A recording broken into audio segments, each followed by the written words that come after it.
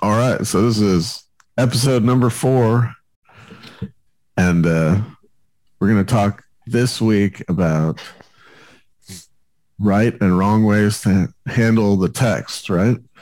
Yes, I think it's important uh, as as a listener, and if you are in a teaching any kind of teaching ministry, it's important to understand it. And if you are in any teaching ministry, I'm sure that you know some of this stuff already, right? And if you don't, it's vital that you kind of at least know the information so you know what you're getting into. One of the things that I tell everybody is that it is important if you're going to be in any teaching thing to take at least one class. And if you're going to take that class, let that be a hermeneutics class because it would really help you on your ministry. All right, so hermeneutics is how would you define that? It's this way of doing biblical interpretation. Yes, well, in a technical meaning, it's often described as the science and art of biblical interpretation, right? And within hermeneutics, there are a lot of there are at least six fundamental ways to interpret the text, right? So you do some uh, exegesis analysis, six exegesis analysis that the people use, and it doesn't have to be in a certain order. People, depending on whoever the teacher or the preacher or the pastor is, they have their own way of doing it. You can make it your own, but you have to have an understanding of what these analyses are, so you can learn uh, how to break down the text the right way, right? Not and there's a lot of elements. We'll talk about it as we go through today, but basically that's what it is, right? It's just the science to the science and art of biblical interpretation. And so when we talk about interpreting, it may be important to note that we're kind of always interpreting the Bible, right? Every time Always. we look at it. So it's not a matter of whether or not we're doing interpretation. It's a matter of how and how How we good do that it, is. Yeah. because we always do it, right? If you read the Bible, if you do devotionals, if you're a believer and you are reading your Bible, it isn't automatic that you are already thinking about the text, and so you interpreting that text automatically with one way or the other, and sometimes it might be the right way, sometimes it might be not the right way. Now there's a leading of the Spirit of God that draws us in, right, and He reveals things to us. Uh, but there is a way that the text, in order for you to apply it to your life, you have to understand what it's really saying, right? Now, the application and the holy living and the drawnness to God, that's what the Holy Spirit does. He does that. He draws you in, and connects you with God, right? So, uh, but at the same time, one of the gifts of the Spirit is being able to interpret the text, right? I think Timothy, Second Timothy 2:15, uh, it says that he commands believers to be involved in hermeneutics. Basically, do your best to present yourself to God as one approved, a worker who correctly handles the word of truth, right? And so that is hermeneutics. And so there's a call for that, and it's a part of the gift of the Spirit. All right. So we're going to talk about this week. We have 3 big words. Yeah, we have some Last Bible week, nerds. just one. Yeah. Nerd words. Yeah. Um, so the first is exegesis, which means to take out of, right? Or I think you Lead said out to of. lead out of. Yeah. So basically, exegesis is the exposition or explanation of a text based on careful, objective analysis.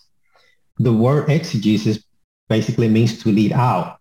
That means that the interpreter is led to his conclusion by following the text, right? So basically, the text gives you the definition. Uh, and so that is the right way of doing a Bible study. That is the right way to for a teacher or a pastor um, to do it is through exegesis. And exegesis is to lead out of the text, right? And so um, it is what the text gives you, and um, that's what your conclusion comes out of what the text gives you. Mm-hmm. So I guess an example of this would be maybe the easiest way to illustrate. But one example is in Revelation 1, it has some imagery there. Like it says there are lampstands and stars, right? Yes. And then immediately after that, he explains it and he says, these are the angels of the churches, right? Correct. So one way that we can get something out of the text is just to read more of it or to see where it's used somewhere else. And that sounds kind of silly, but it's true. Yeah. And not only that, but the scripture kind of proves itself, right? So there's a lot of references, a lot of connections. And so it kind of connects to that definition in a way.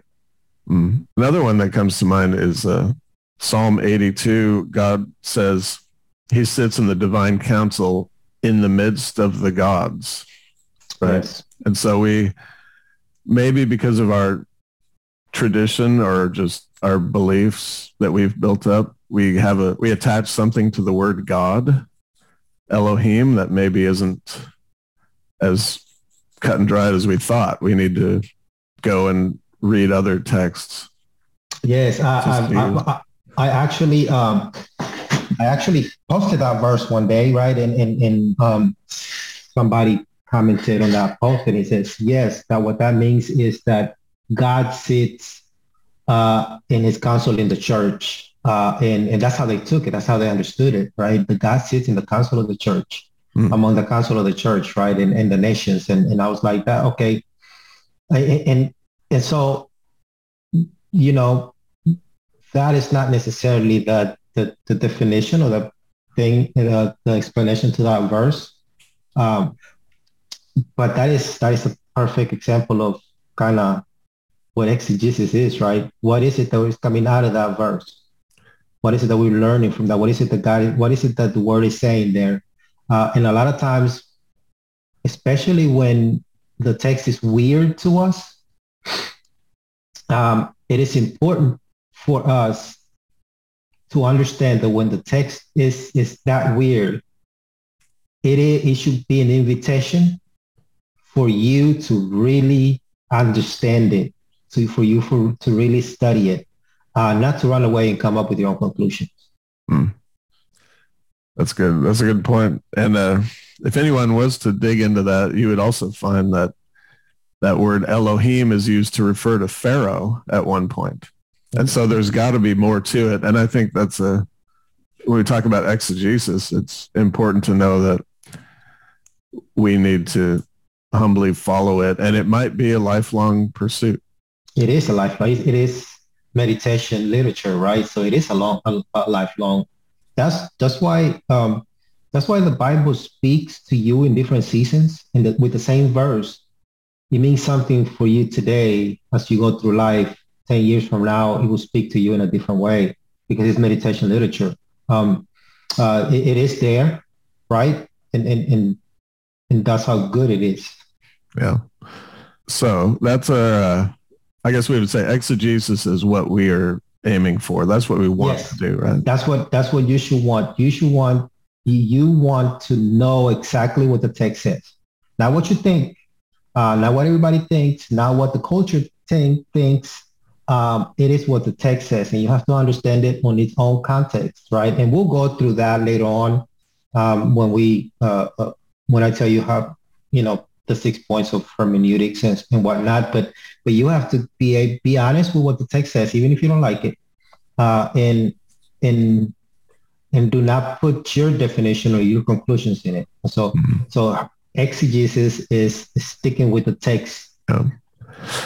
So we have two counter styles of interpretation that we're going to talk about. Yes. One is eisegesis, which is the opposite of exegesis. It means to read into, or that, right? Yeah. So and that is the most popular one, to be honest with you. Unfortunately, that is the most popular one, right? Eisegesis. Yeah. And people that do it, they actually think they actually think they're doing the right thing. They actually think that they're doing exegesis instead of eisegesis. But this is the most popular one that most people do, right? It interprets the passage based on a subjective, non-analytical reading. The word eisegesis means to lead into, which means the interpreter injects his ideas into the text, making it mean whatever he wants. And if you think about it, we all do that. At some point, we have done it, right? Yeah. And so we have to be careful with that. Can you think of an example of? I can think of a couple. One of my favorites is there was a group who took a part of a verse that says, "And God gave them a plant," and they chose to interpret it to mean we can all smoke marijuana. Yeah. Now we're not making any. But that one's kind of silly. But there is an example in Zechariah 13 where there's a prophecy, and he talks about receiving wounds in the house of my friends, right? And people look at that and they go, "That's messianic." Well, it's actually not really. It's talking about a priest who has these ritual cuts on his body, right? Yes. And he's saying, "Oh no, I didn't. That's not what it is. I accidentally got wounded playing a game." And when he gets called out on it, but we tend to read into it what we want to. Yes. Because it's so easy to do, right?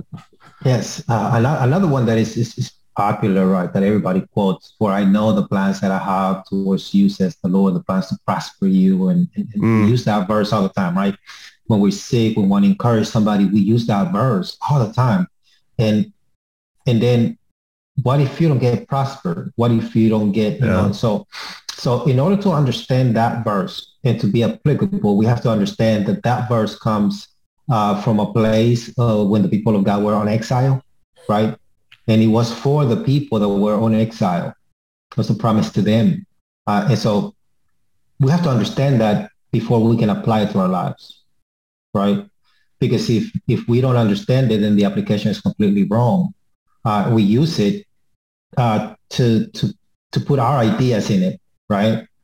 And it has nothing to do with us. It has everything to do with people in exile and the promises of God. Another verse that we use all the time is, especially in small groups or I guess we want to encourage ourselves when we have meetings and a lot of people don't show up and just like 2 or 3 people show up.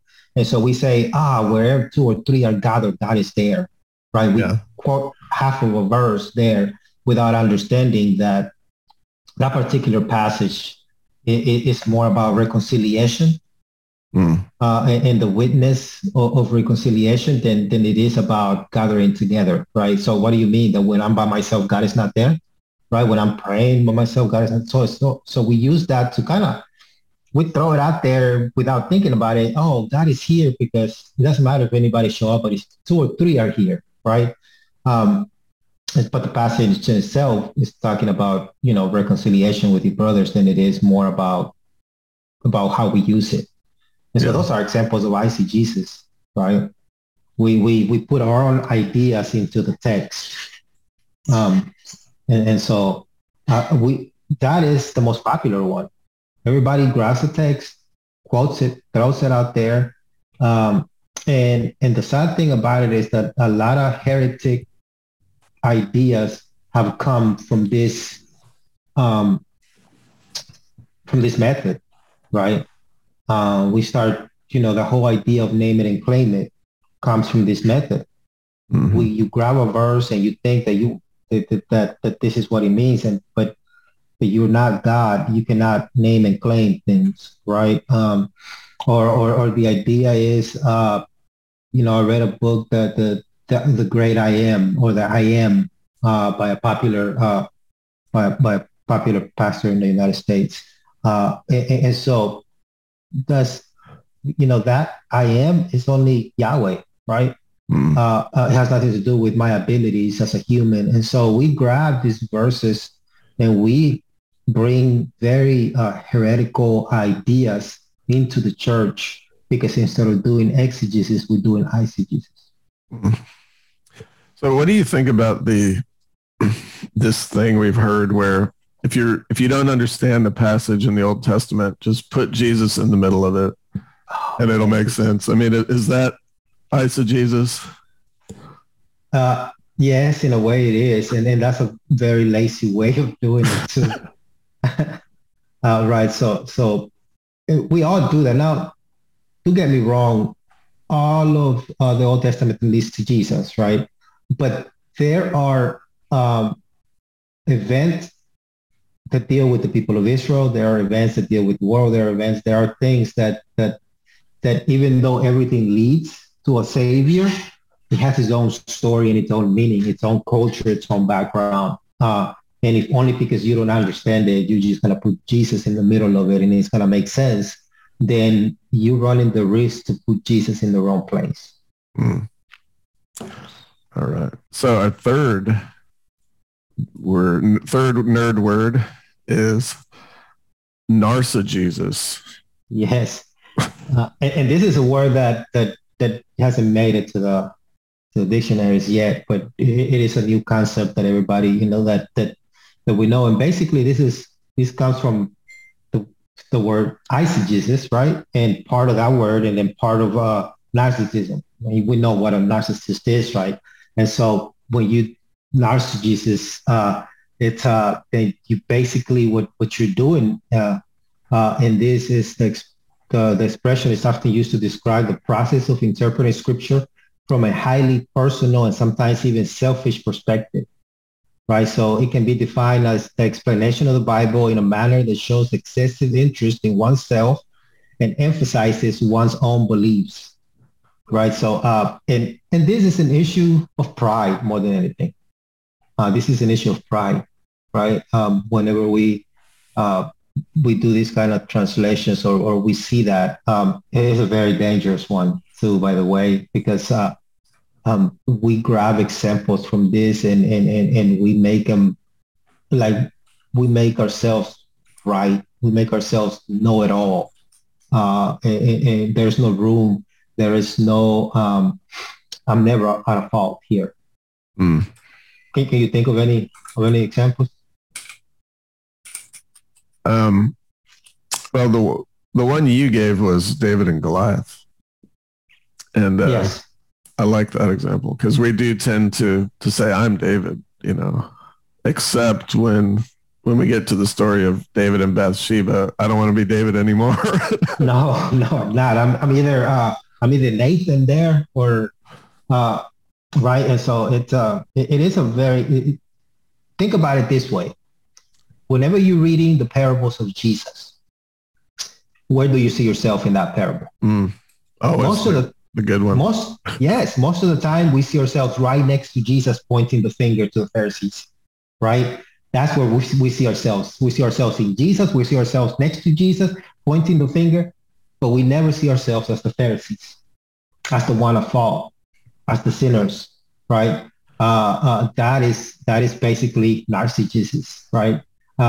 We are Peter when he walks on water, but we're not Peter when he denies Christ. Mm-hmm. Right. So yeah, it becomes a very selfish thing. We are the heroes of the story, but we never the ones at fault. Yeah. So does that mean that if we're going to interpret correctly, we should always play the part of the villain? Or well, you see, if you believe that the word that God has given us is to do what He says in Timothy, right? To inspire, to transform us, to change us. and we believe what it says in Hebrew, that is alive, then we should see that the word is doing something in us. It's revealing the sin in us. And we are sinners, all of us. Even saved people are sinners. We should live a life of repentance. And the only way a lot of times we're able to see that and it's able to be revealed to us is through the word.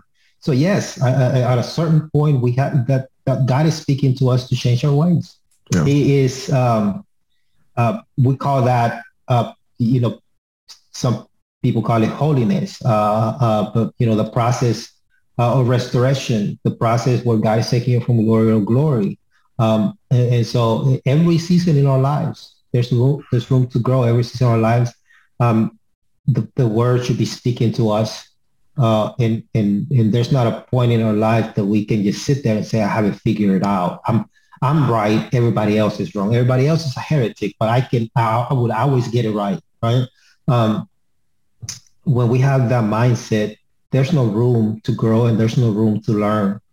Mm-hmm. That is a very narcissist way of being a believer in Christ, right? I mean, think about it. Peter went with Jesus, and he was in Jesus' ministry.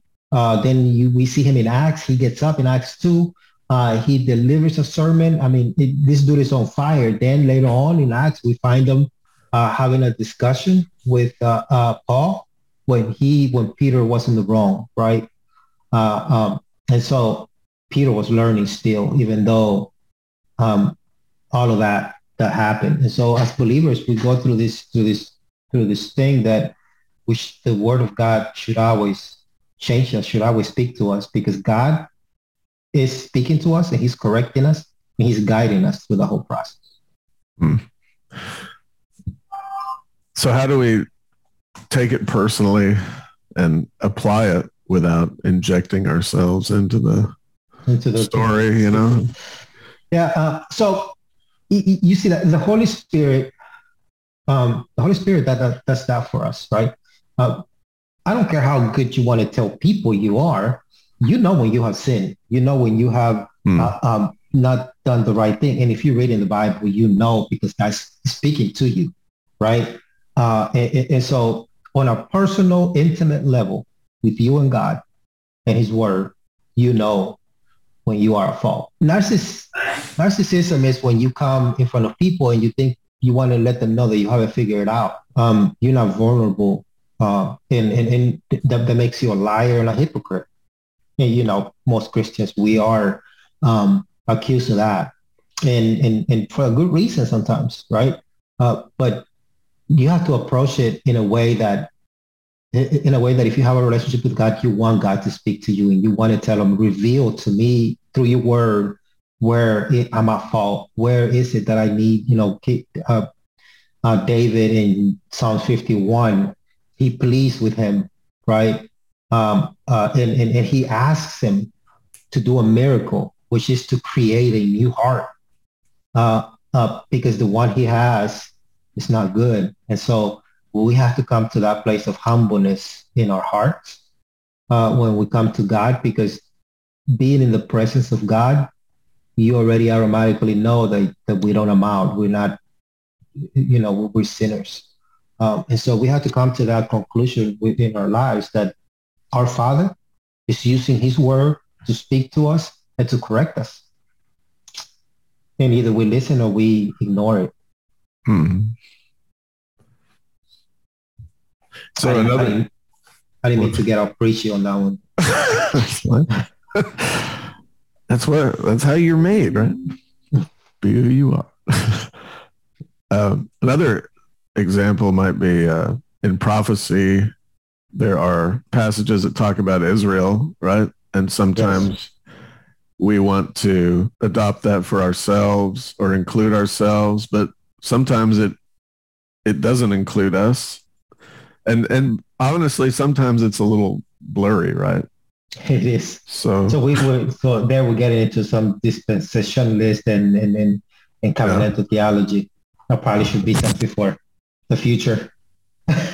But yeah, we always see ourselves as the heroes. We always see ourselves as the chosen ones, right? We claim to be Israelites, and what we say we're spiritually Israelites. Well, no, we're Gentiles.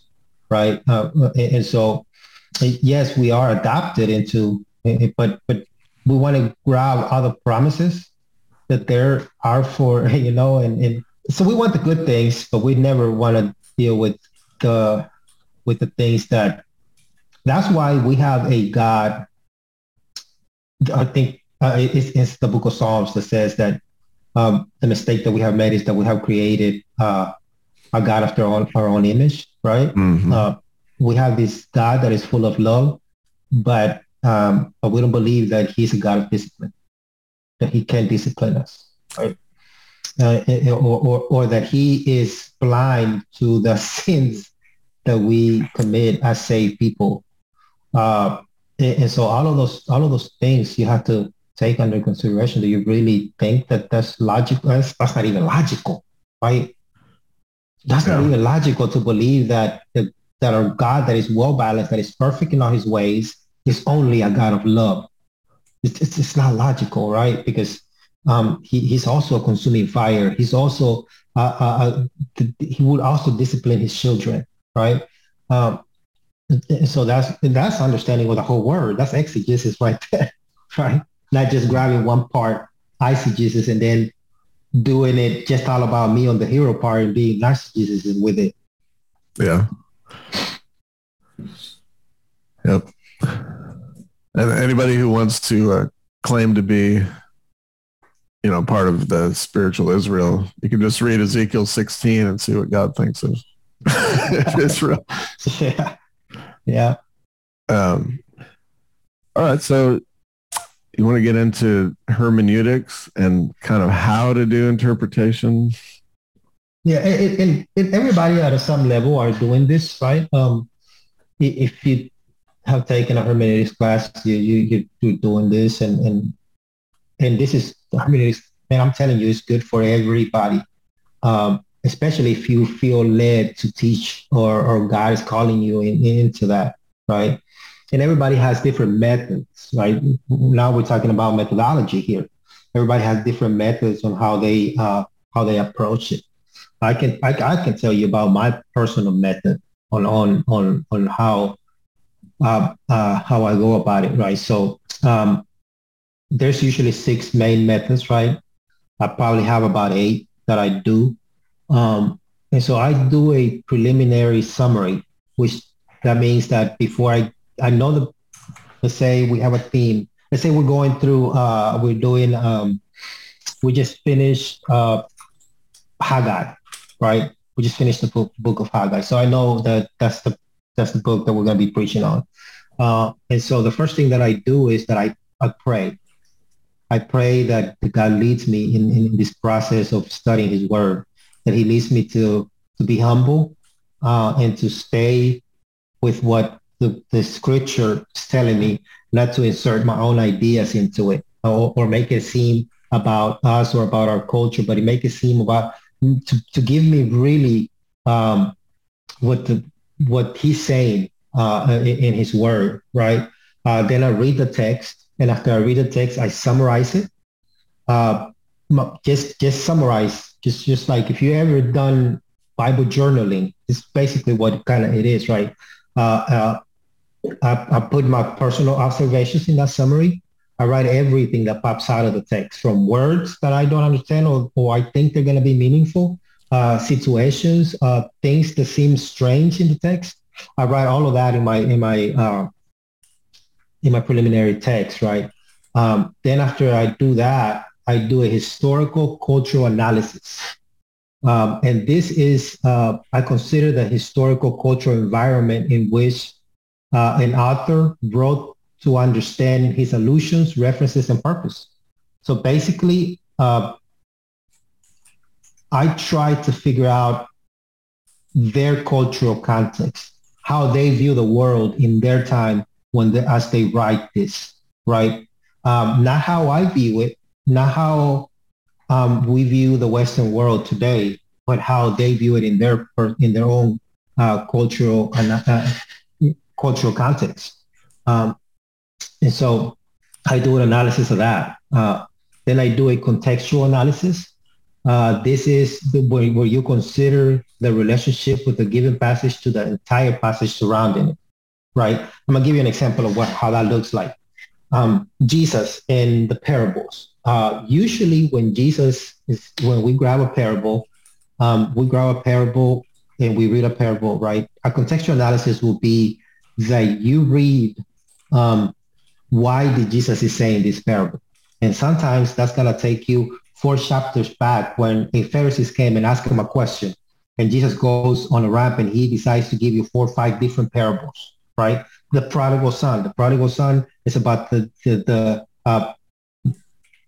about the older son more than it is about the prodigal son, right? But it is on the bottom of a whole bunch of other parables that talk about things being lost, the lost coin.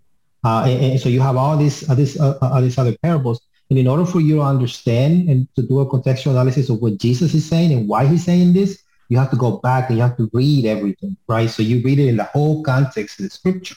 Another example is what I gave earlier about that where 2 or 3 are gathered, right? If you just grab that verse and you do that, then you have to read the whole passage and you realize that it's talking about reconciliation with your brother and all of that, right? So those are contextual analysis. You read the whole text, what is around it, what it is about, right? To get it. Then the next one is a bit complicated, right? To do this one, sometimes, at least for me, it is. It's the lexico-synthetical analysis. This is where you deal with language. You develop an understanding for the definition of the word. That is lexicology, right? And then once you do the definition of the word, you see how that word is related to another word. That is called syntax. And so you do this to understand accurately the meaning of the author that he's trying to convey, right? So you basically,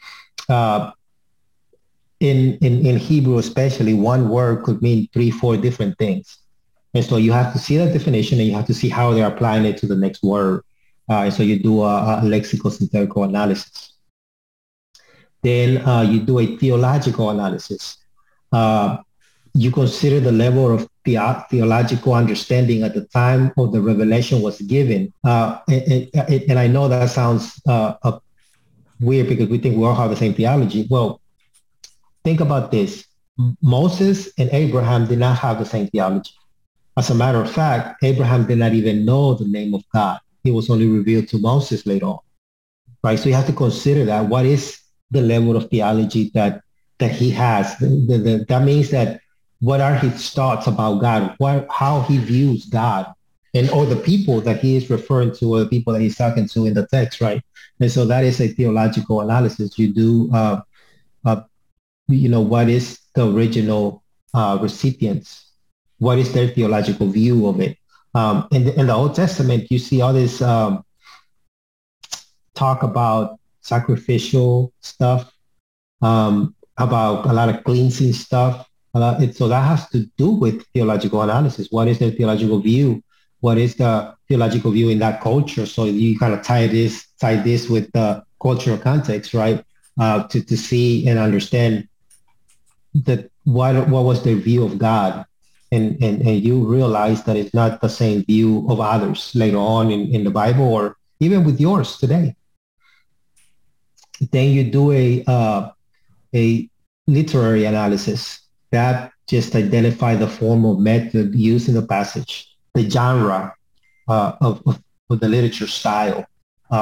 You realize if this is a historical narrative, if this is a letter or an epistle, poetry, and that you have to understand that because you would treat a narrative different than you would treat poetry because of the symbols and the hyperbole and all these other things. And so a perfect example is of narrative and poetry is in the crossing of the Red Sea. In the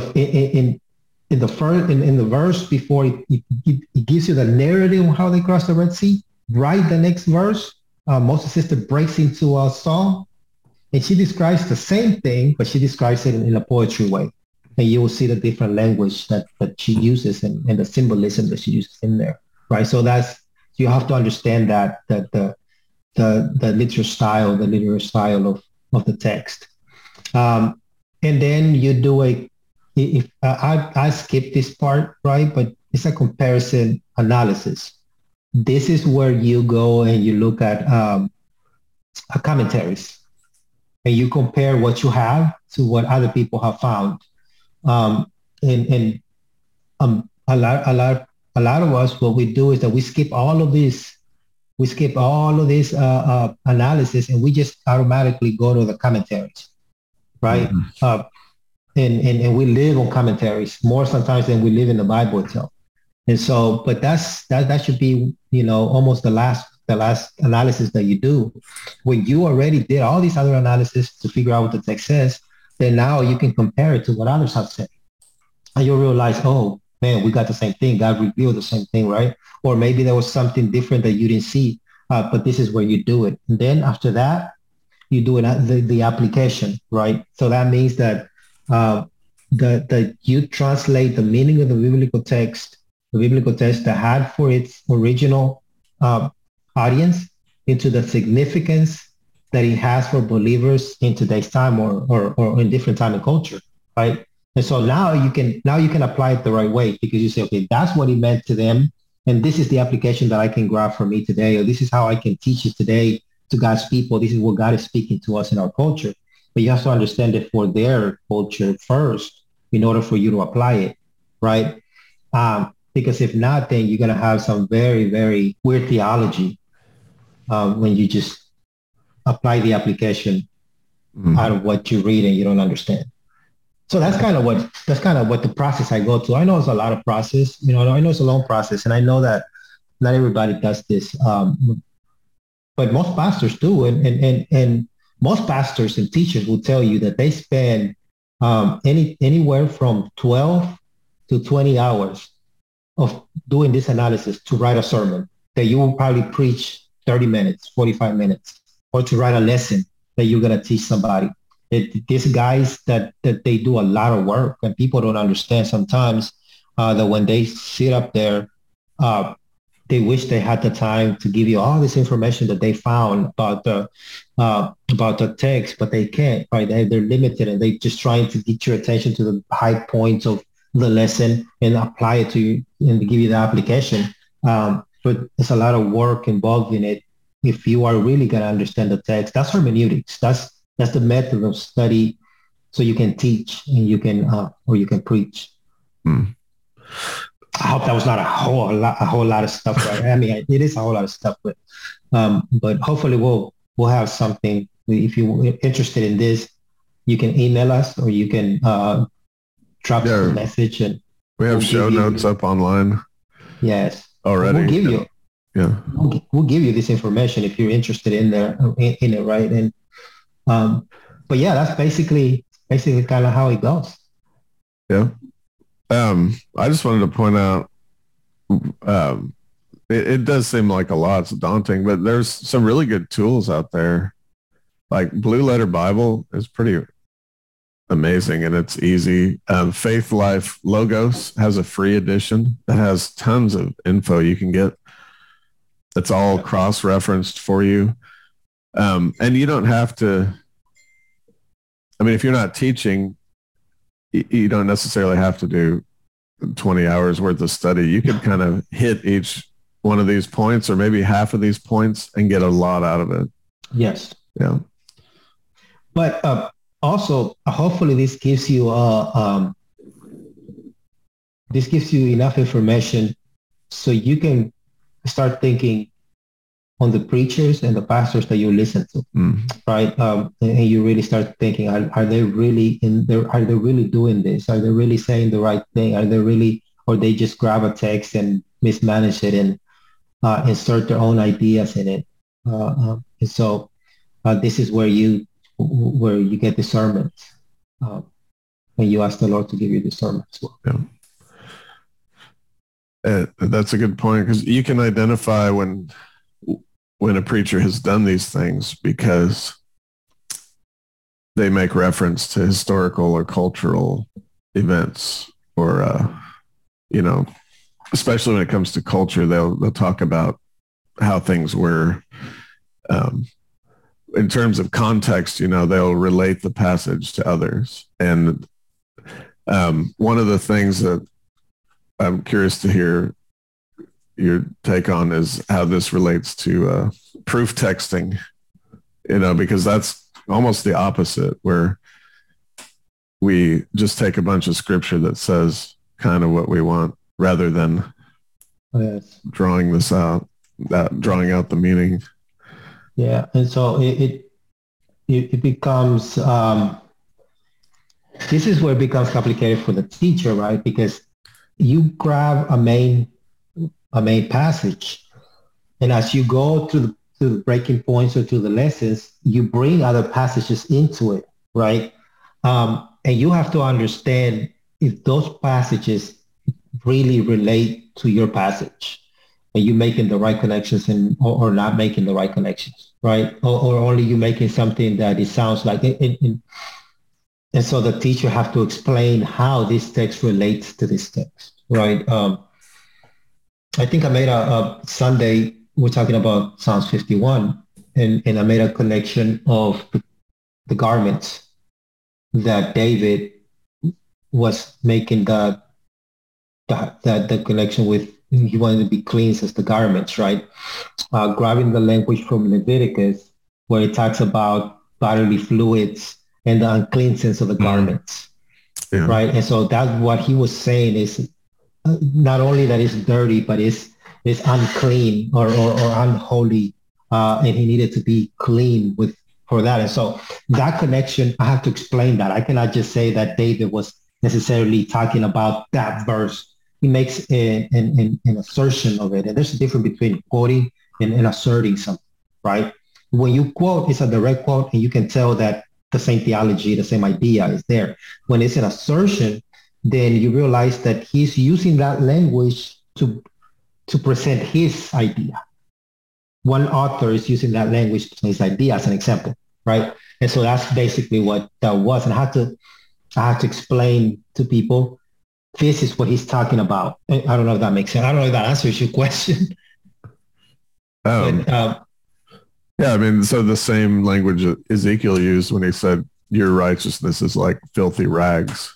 And it's an allusion to, not to get too gross, but to used menstrual cloths.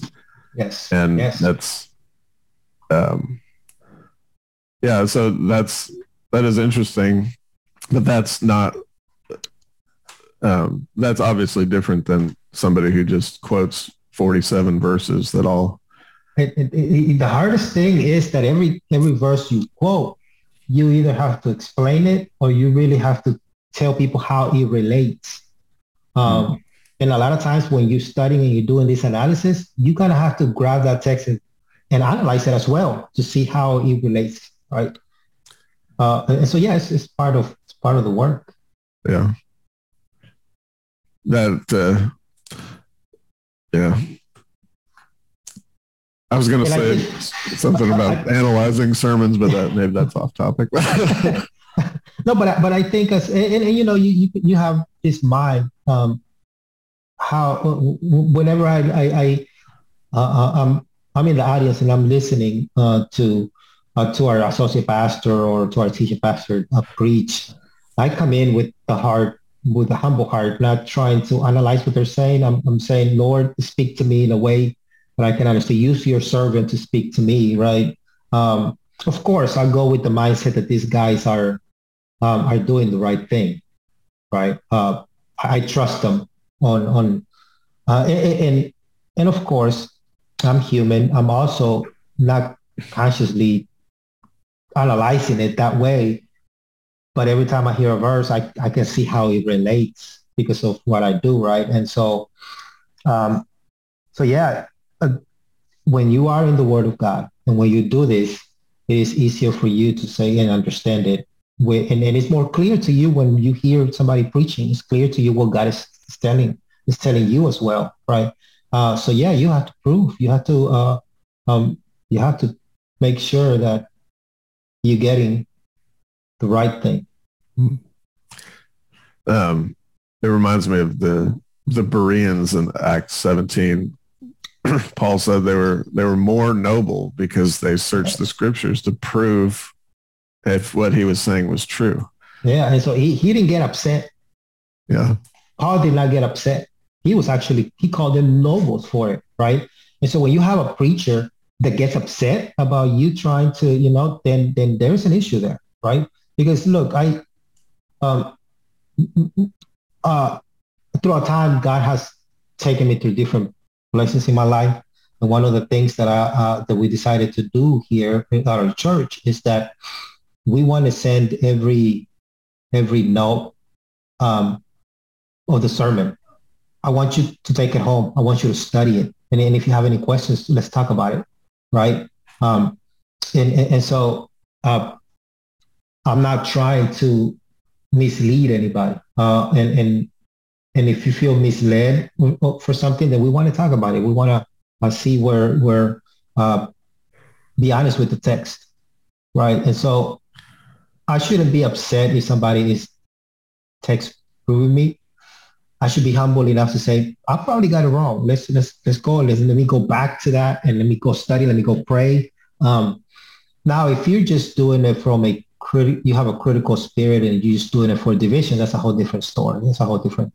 Yeah. You have to know what you're talking about before you come and analyze, because some of these pastors, they have a gift and God reveals things to them, right? And so if you're going to go and criticize and analyze them, then you better be ready, because they will bring scripture and they will, Yeah. Also occurred to me that when we read commentaries, we kind of do eisegesis also, even on commentaries, or like you're saying on sermons, hear what we want to hear.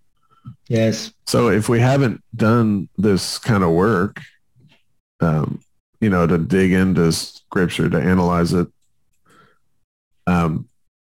it's almost like we can't get as much out of it. If you're just at the surface level,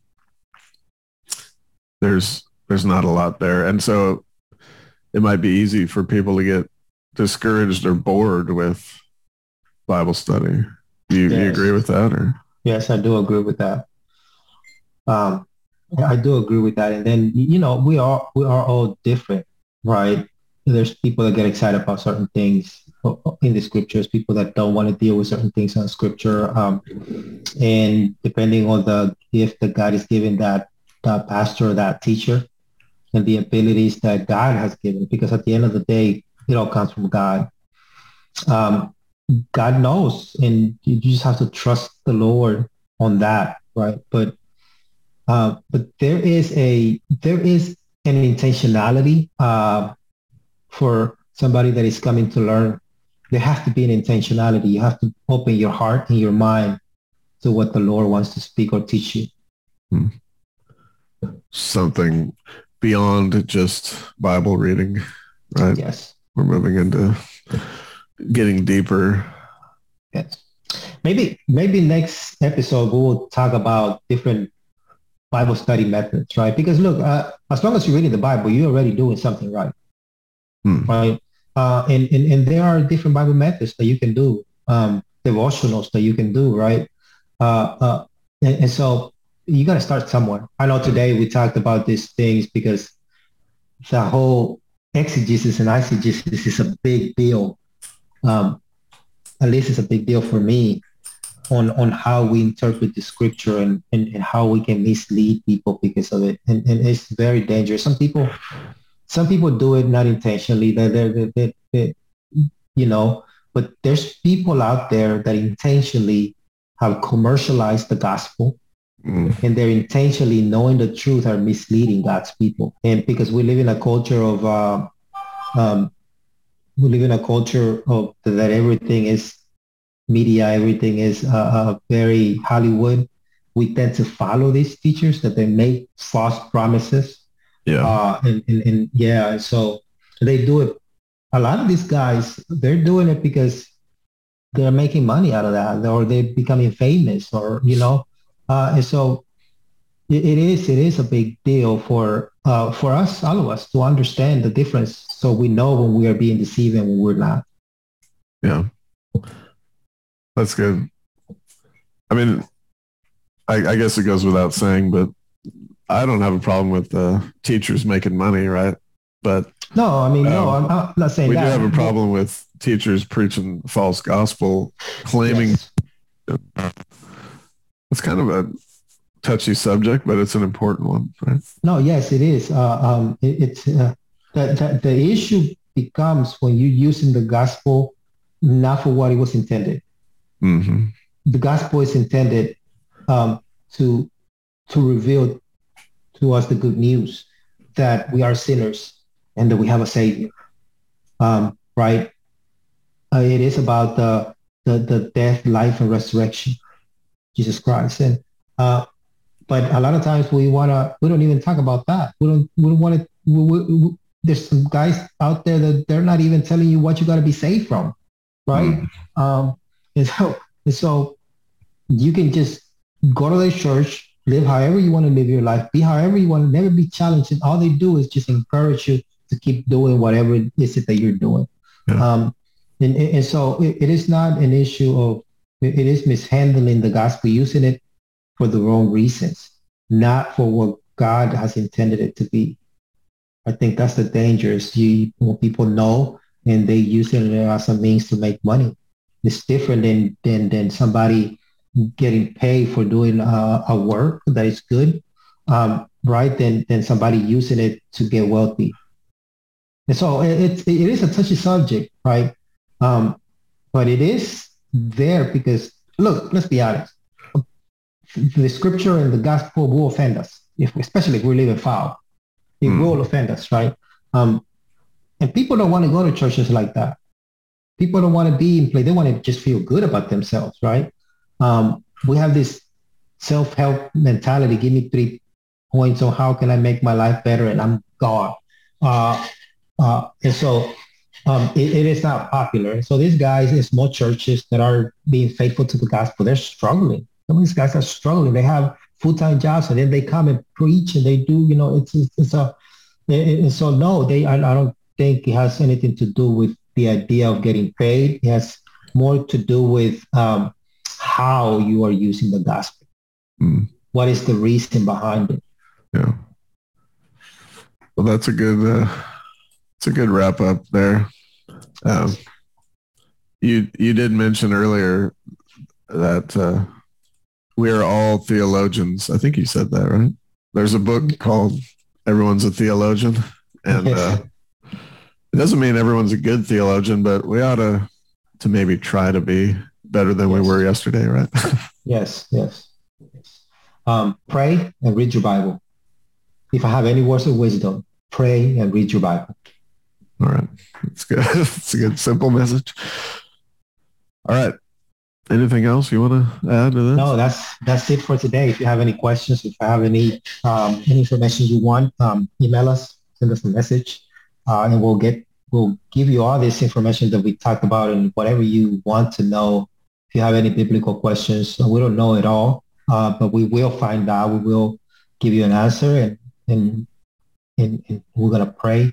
If you have any prayer requests, we want to pray for you. So let us know. All right. Yes, indeed. All right. Thanks everybody for tuning in. We'll see you next time. Thank you for joining us today in Rediscovering the Bible. More information, including study notes, can be found at rtb.para.church. If you have any questions about this episode or content you would like us to cover, send an email to rtb@cypressfellowship.org. RTB as in Rediscovering the Bible. Good day, and God bless you.